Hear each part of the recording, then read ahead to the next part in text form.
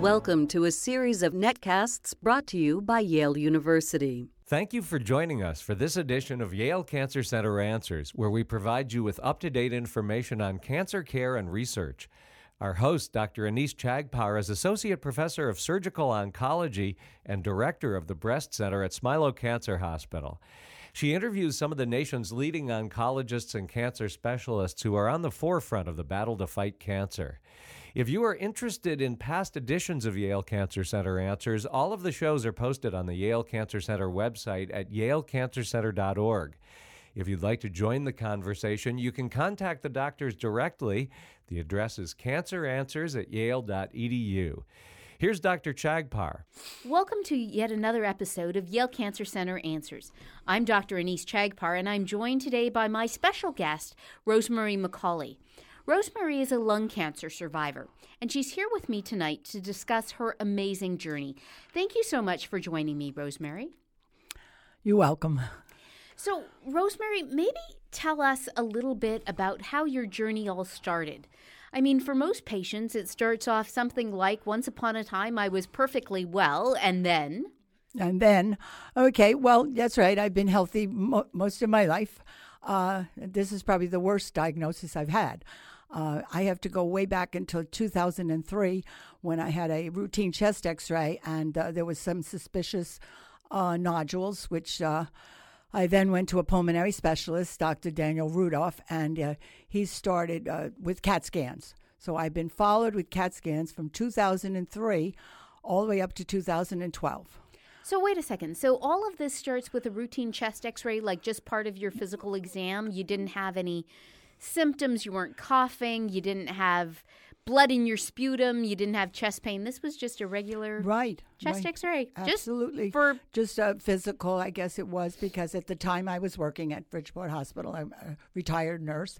And that was how it started. So, of course, I was very nervous in the beginning. We did 3 months and 6 months and then went on to yearly up until 2012 when one of the nodules was to the size where the doctor said we should check it, biopsy it. So prior to this point, they had seen kind of this shadow on your x-ray, and they'd said, well, let's get a CT scan. And the CT scan said, well, there's some nodules, but we think that we can follow it. And they had been following it. And it was only after what sounds like several years that this had grown, and they had said, well, it's kind of changing a bit. Let's maybe get a biopsy. Correct. That's exactly what happened. And then, of course, the biopsy was done, and it was cancer. Then I had a PET scan, and it was decided that it would be radiation or surgery, which I decided on surgery because Dr. Latero is a chest surgeon at Bridgeport Hospital. I know all my doctors very well because I worked with them. So at any rate, he decided he would do robotic surgery, which I had in June of that year. And following that, I went back to work after about, I think, maybe not quite 6 weeks. And I was back working, feeling fine, and went to see Dr. Robert Folman, the oncologist. He's the one who I started with in the beginning of this, too. So he said I didn't have to go see him. I didn't have to do any more, just to be followed. So I was followed continuous with Dr. Rudolph. And I thought, as everybody does, I think it's the 5-year, if you make 5 years. And so I'm waiting, and of course it was only 3 years. And that was in 2012. On one of the CAT scans, there was pleural fluid. And Dr. Rudolph said, I don't like that. Let's just take some of that out and see what it's.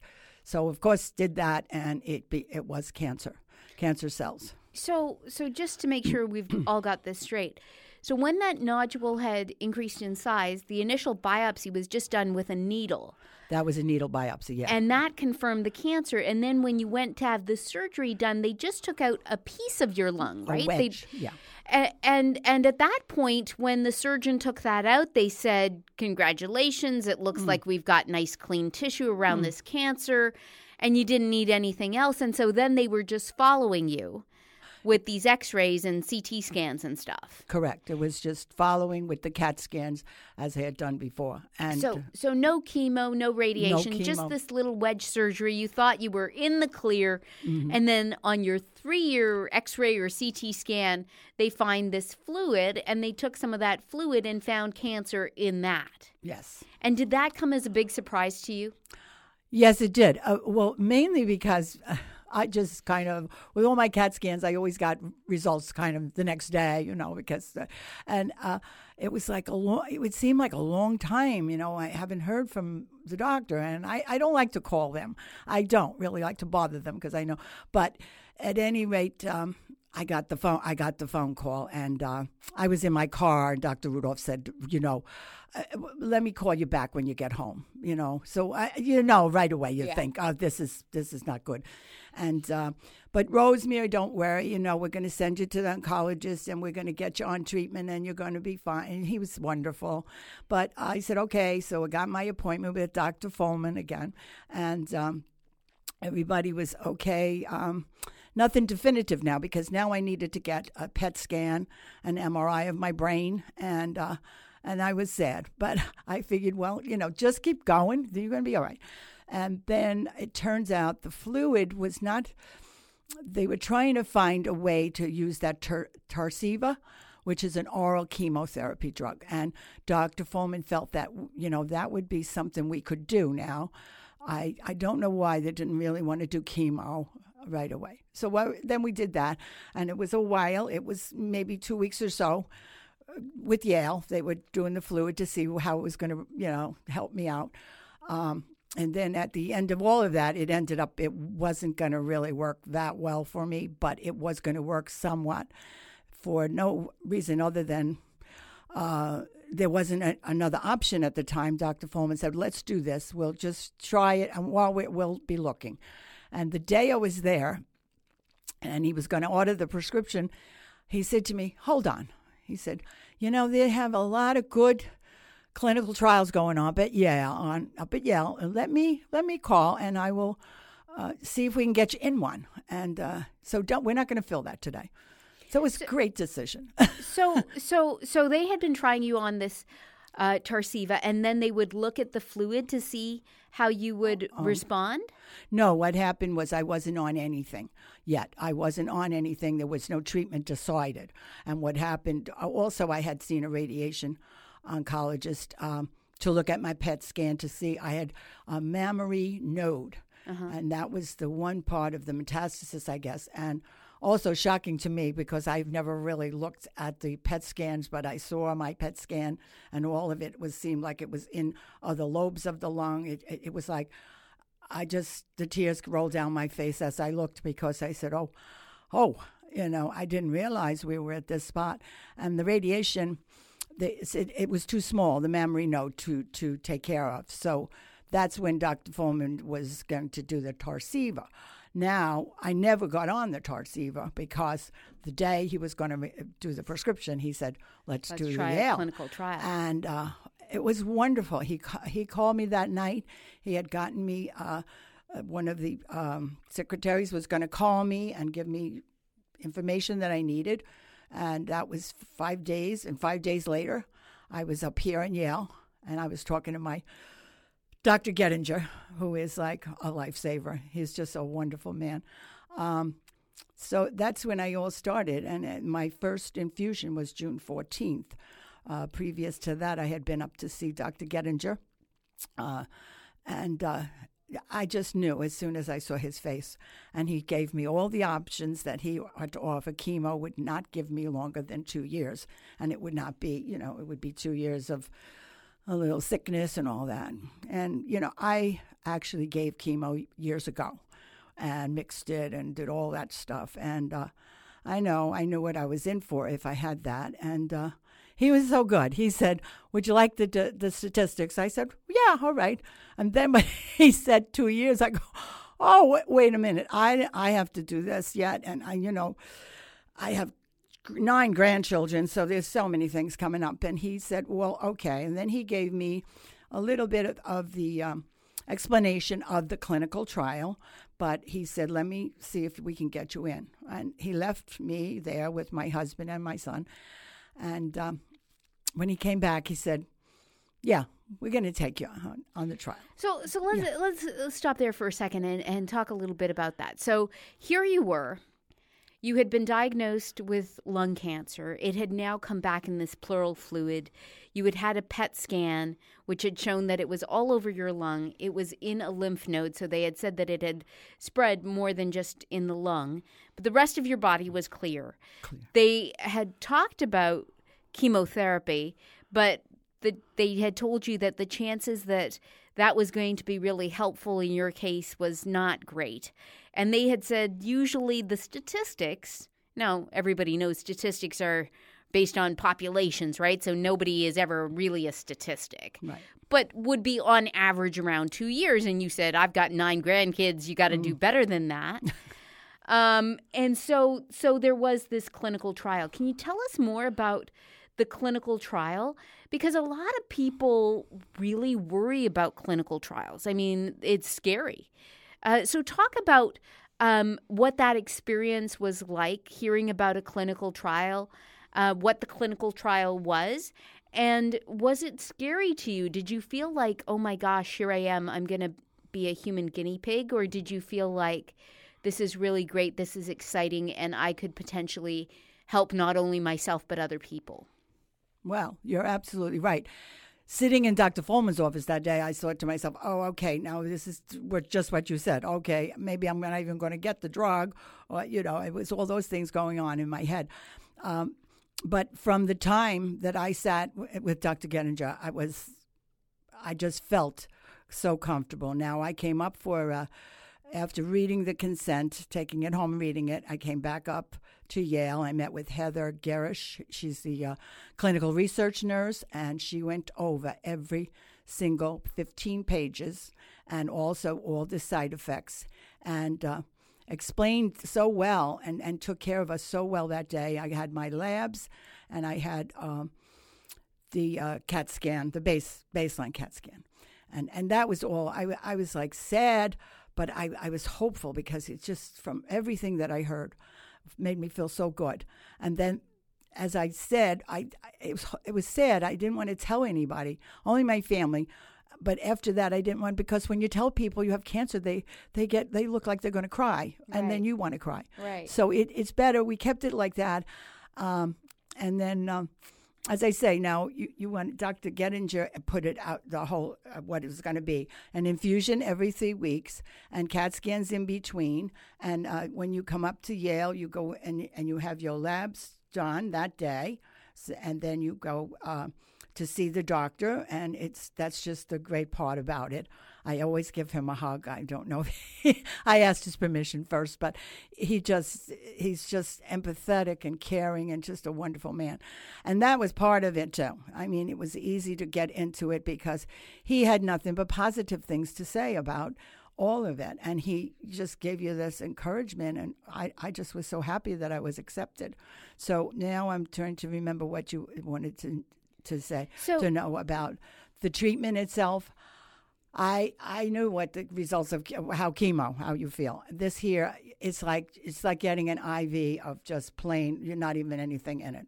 The nurses there, since I am on the other side of the fence now, and it's always hard to do that, they were just fantastic. They're all angels of mercy over there. My first nurse, Susan, explained so well to me, and it was great because I know a lot of the terminology, but at the same time, this is something new and different for me. Yeah. And they check and recheck if a second nurse come over, just like we did with blood transfusions. And I'm just so impressed with all of what they did. And there's 2 Nicoles, and there's Mary and Kira. There's just wonderful team. And being on the other side now, I'm saying to myself, I told them, I said, when I look at you, I remember when I was starting out doing nursing, and I want to fill up when I think about them. I told them every time I see another one, I tell them, you're an angel of mercy, and believe me, they're just and a team, and that's what the great part about where I worked in a small ambulatory unit, and it was the same way. We were just a team. We picked up after each other, helped each other great. So all of that, it just, the whole experience, from the time I walked into the building, the very first time, the people in the lobby smiling, up to the reception, they were just wonderful. And they couldn't do enough for you, you know, if you needed water or whatever it was. And then going into the nurse for your treatment, you've got this beautiful chair to lay in. They get you a warm blanket, which is terrific. And it's just you feel so good. Yeah. I never felt, and you know, I don't know if you wanted to know about the side effects, but I was so fortunate there also.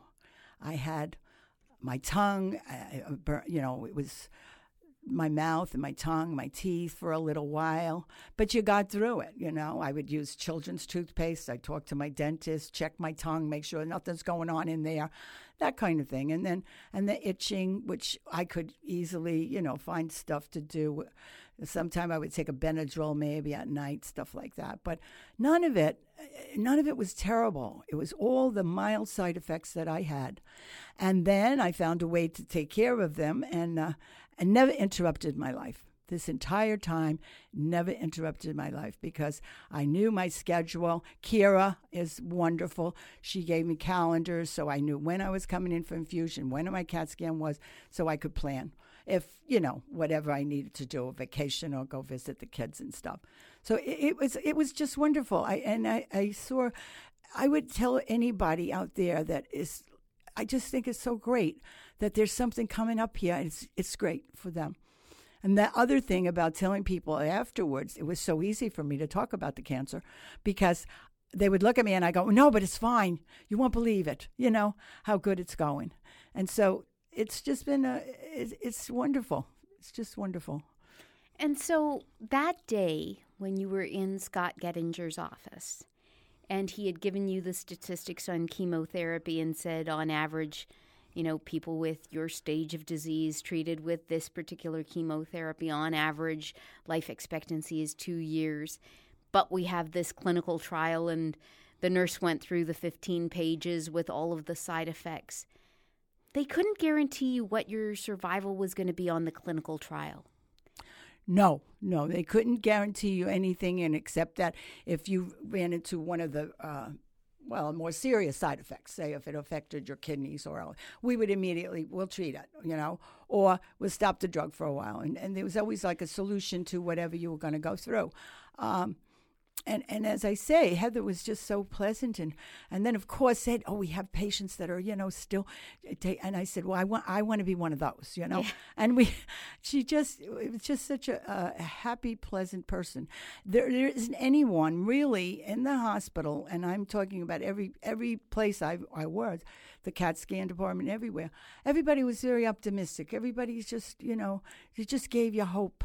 Yeah. And all of that. Because I was very helpless when it first happened. Because, you know, being in the health profession, you don't want, you know what's on the other side. You don't want to be on the other side. So I was helpless and I was sad and a whole bunch of things. But as I just know once I started with Dr. Gettinger and met all the wonderful people I met, my whole attitude was so different. I forgot I even had anything wrong. I didn't have any symptoms. Right. And so it sounds like you really approached clinical trials as a hopeful thing, as something that instead of being, for many patients, I think they look at clinical trials as being somewhat scary because nobody can give you any guarantees. But it seems to me that you looked at it in a different frame, that you really approached it to say, yeah, but there's a lot of hope and I could do a lot better than my 2 years. And it sounds like you have. Yes. In fact, I responded so fast. About my third CAT scan already, it was showing signs of, and as I say, you come in and you see Dr. Gettinger, he's got a big smile. I know I'm going to hear good news. And then, you know, it's just, I wasn't afraid. I just was. And then as I thought about it and I think about, my gosh, this is going to be, you know, of course, I didn't have any other issues, health issues. I'm healthy. I do Zumba. And when I talked to Dr. Gettinger, he said to me, I said, I want to start Zumba. Is that? He said, I don't even know what Zumba is, but you can do anything you want. Yeah. And that's what anything you needed. If, for instance, you couldn't get here for an appointment, which I always have, but they would be willing to do anything to make your life as comfortable as possible. And it was. I didn't change anything. I was still able to do vacations and, and of course you have your 800 numbers to get in touch with people. And then I have to mention part of this trial also was if you had something growing, something moving, something that they wanted to do more with, you had to do radiation with Dr. Roy Decker. So just because of that, we had to meet with him and consult, only because you didn't know if you were going to need this. So he was delightful, and I told him a little of my story, and he told me what to expect if I needed radiation. But he said, I'm not going to tell you any more because chances are you may never see me again, and that's a good thing.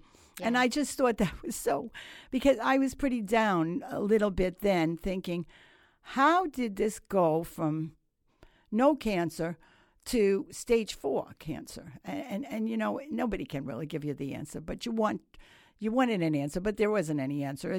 That's just happened. So anyway, here I am, and Yeah. Are you still on the trial?